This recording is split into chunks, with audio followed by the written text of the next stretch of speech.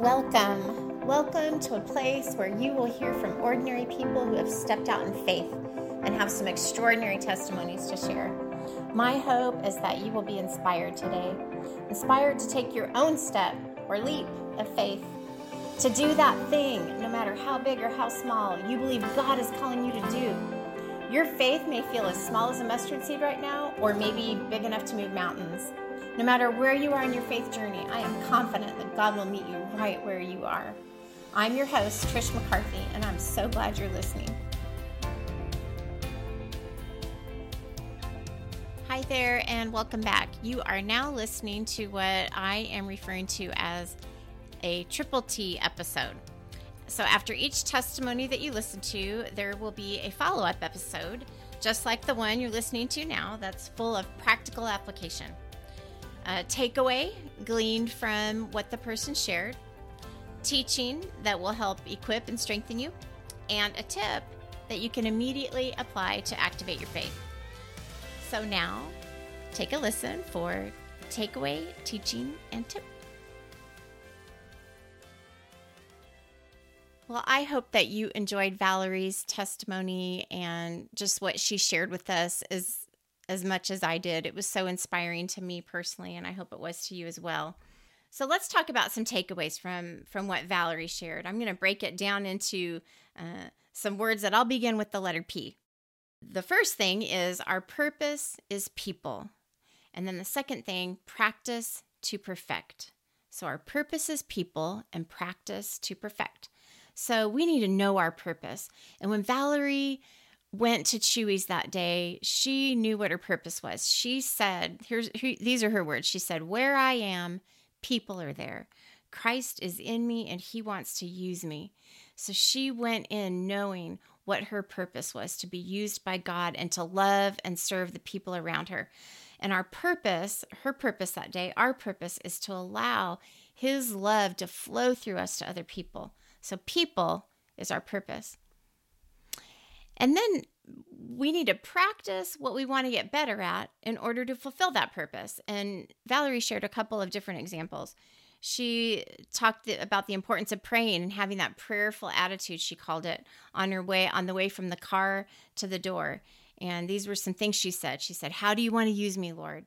Move me out of the way. Help me to see the people." So she just went in with that prayerful attitude, and she, like she said, she perfected that. It wasn't something that, just happened overnight. The other thing she shared was practicing asking questions. She said, "Help me see them, make them feel valued." She wants to see the people and make them feel valued, and she did that by asking questions. She also talked about striving for perfection and aiming for excellence. So that saying, practice makes perfect, right?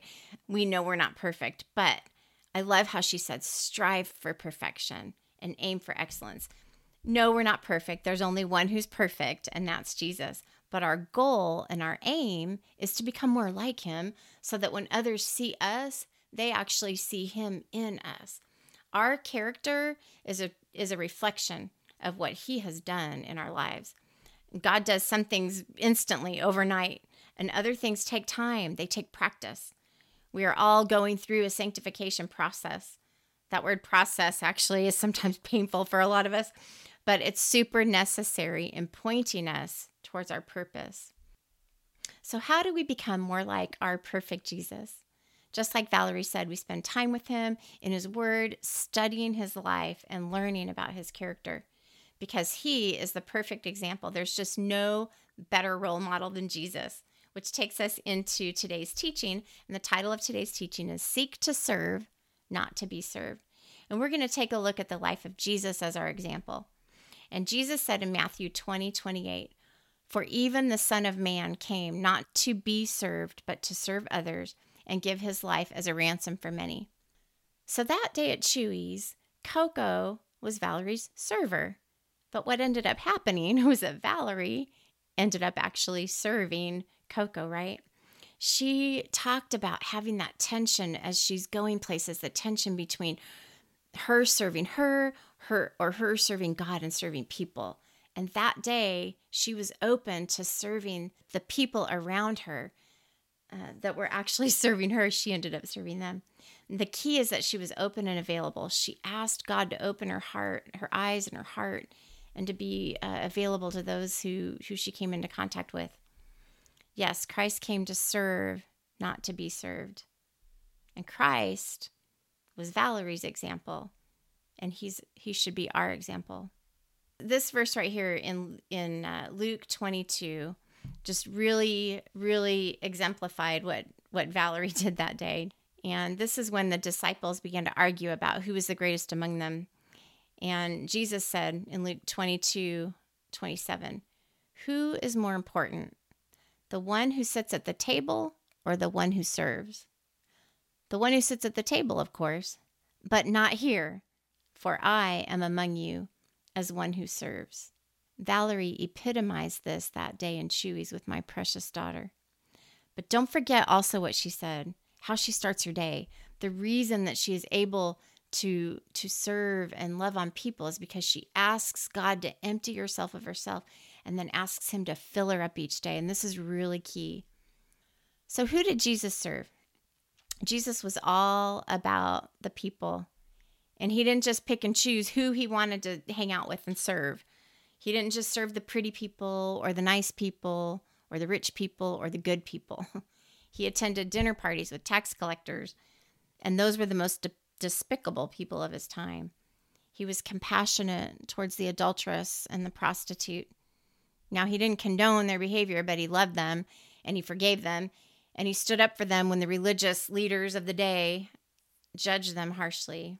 When they wanted to stone the woman caught in adultery, it was Jesus who said, "He who is without sin cast the first stone." But probably the most memorable act of service is when he washed his disciples' feet during the Last Supper.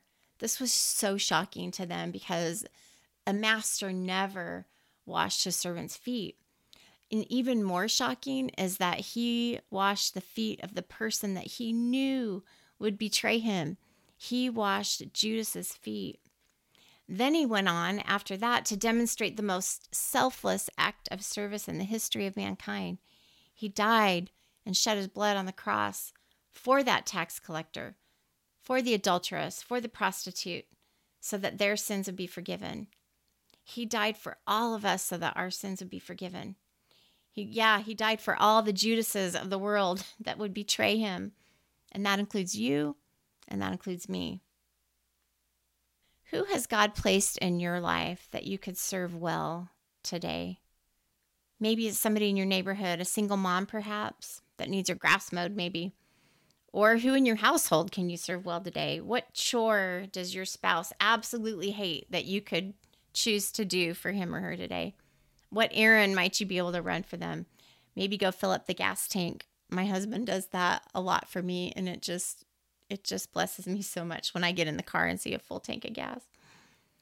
Or maybe you can make your child or your roommate their favorite meal this weekend and use those fancy dishes and light some candles. If you're not sure who to serve or what to do to serve somebody, just ask God. He is the most creative person I know, and he will show you, especially because when we serve him, it glorifies him. We look most like him when we serve other people. Maybe there might be a coworker or an employee that works under you in a new role, maybe struggling to get over that learning curve, or they might just be completely overwhelmed. Could you offer a helping hand to that person? Is there something that maybe you could take off their plate? Or better yet, is there something that you could maybe take off your boss's plate? Yes, that same boss who was writing you last week. That same boss who doesn't always make you feel appreciated. What could you do to make your boss's life easier? How could you serve your boss well today? Remember, the Son of Man, Jesus, our perfect role model, came to serve, not to be served. And he served each and every one of us when we didn't deserve it.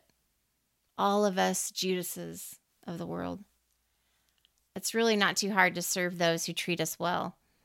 But I ask you, is there a Judas in your life that you could serve well today?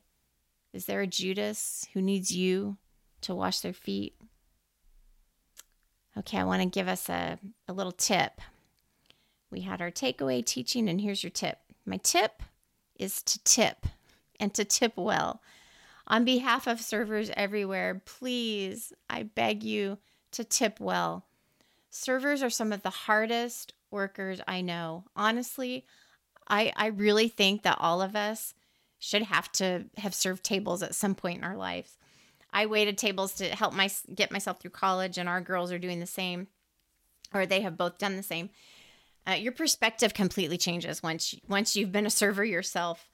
It probably, I think it was the hardest I've ever worked in my life. And not only was it physically exhausting, but it was mentally and emotionally draining as well.